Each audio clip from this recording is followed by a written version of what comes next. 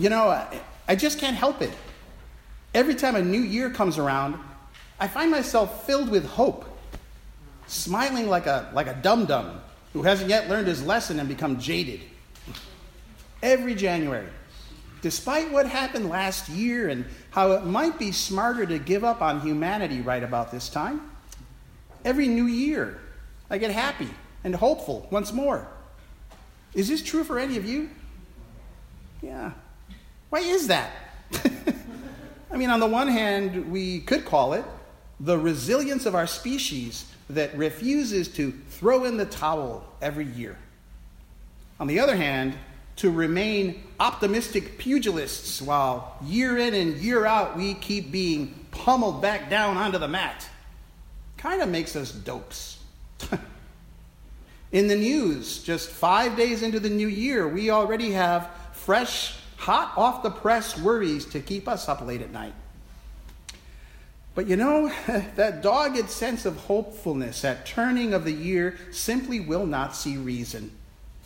And I pray that I never stop choosing hope as my lens through which to see the world, however rose-colored that lens may become. But here's my message for this first Sunday in January, this second Sunday of the Christmas season, which I think is actually my message every year at about this time. Let's be stupidly hopeful. Cast your lot once more with the group that keeps demanding justice, or the one that keeps advocating for the helpless, or rejoicing when things actually go well. Err on the side of kindness. Don't err on the side of caution. Believe in the impossible and work towards it in your life. God loves an optimist who acts from a place of hope and trust, especially when the odds are against her. And as for the miserable state of humanity, I'm reminded of the title of the 1970s hit by David Soul, who played Hutch in Starsky and Hutch. Don't give up on us, baby. Anybody? Yes. Thank you. Don't give up on humankind. Just because we've botched it up 2019 times so far, at least, doesn't mean the 2020th won't be the one that does the trick, maybe. So, today's readings are appropriate for the new year because they too speak of hope. Chapter 31 of the book of the prophet Jeremiah is part of a 4-chapter section. It's called the Book of Consolations. In it, Jeremiah is offering God's promise of better times ahead, when the people of Judah will return from their exile in Babylon, when they will be restored to their lands. The Babylonians came and destroyed the temple at Jerusalem in 586 BC. And for 10 years before that, members of Judah's ruling class were forced into exile in Babylon. Some also fled to Egypt. What I find fascinating about this 4-chapter Book of Consolations is that Jeremiah is proclaiming the future return of these people to Judah even as they are being led away into exile. He's sort of calling out to them as they're herded away from their homes, shouting to them of God's future restoration. Thus says the Lord, together a great company, they shall return here. With weeping they shall come, and with consolations I will lead them back. He who scattered Israel will gather him. I will turn their mourning into joy. I will comfort them, he cries out. God offers hope to the exiles through these words of Jeremiah, even as they're passing out of their homes and into their darkest hours. And they were allowed back about 47 years later, beginning in 539 BC, when Cyrus of Persia, who conquered the Babylonians, gave permission for their return back to Israel. They rebuilt the temple in Jerusalem. They came back from the brink of devastation. This year, we pray for all those who are forced into exile through war and violence in our world. We pray as well for those who are exiled in place, imprisoned or persecuted in their own lands, on the West Bank, in North Korea, and in other places. Let us not give up hoping this year for peace and justice. Now, I would be remiss if I did not point out one particular verse in Jeremiah that brings home, for me anyway, this idea of rejoicing after exile. I will turn their mourning into joy. I will comfort them and give them gladness for sorrow. I will give the priests their fill of fatness. That's what I'm talking about. Hope, fatness, joy, even in the midst of hardship. Here stands before you the very embodiment of Jeremiah's words.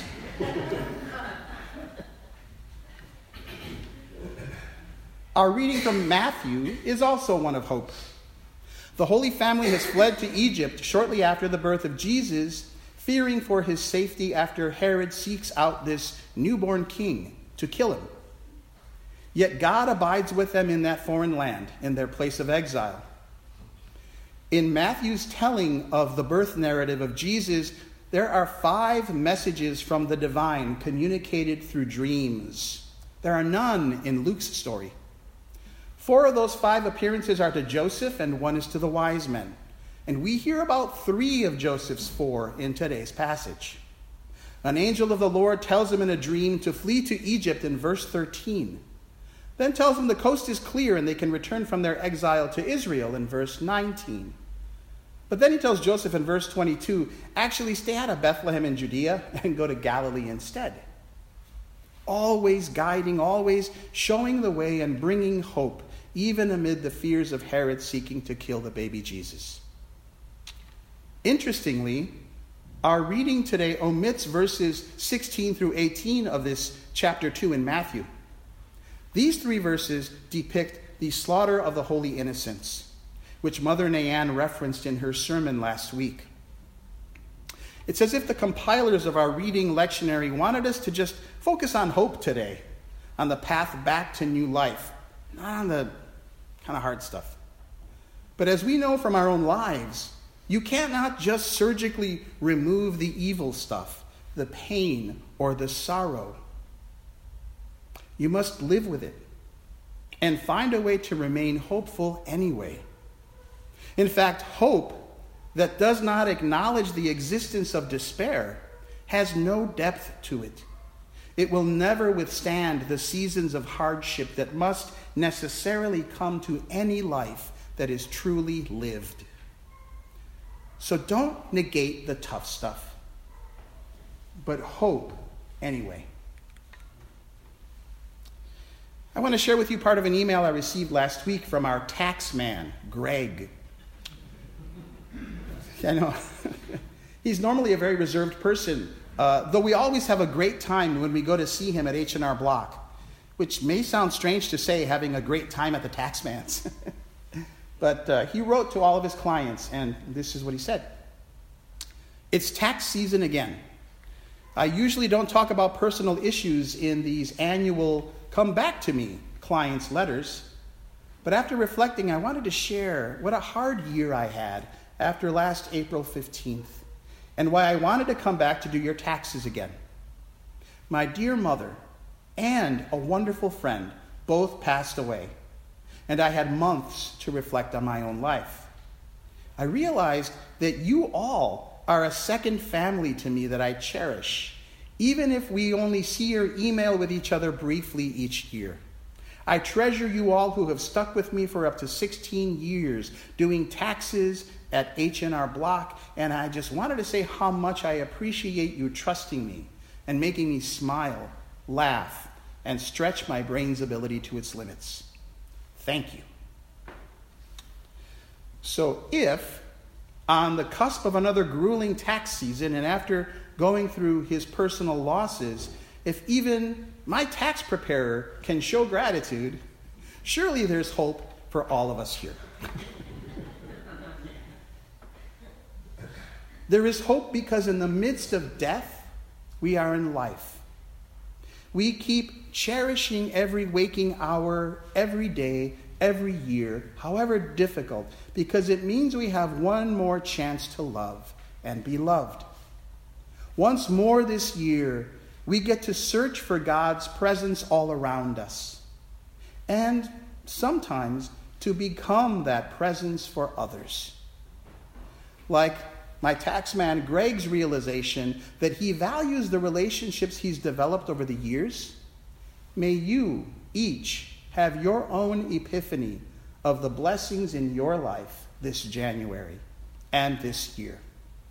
And may it strengthen you to insist on hope in the midst of sorrow and loss. My prayer for you today, on the brink of a new year, is that of St. Paul's for the Ephesians, which we just heard this morning.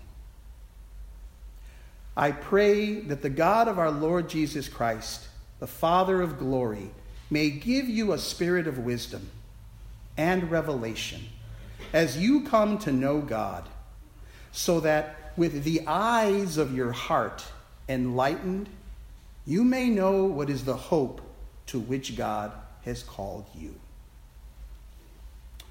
So happy New Year. Amen.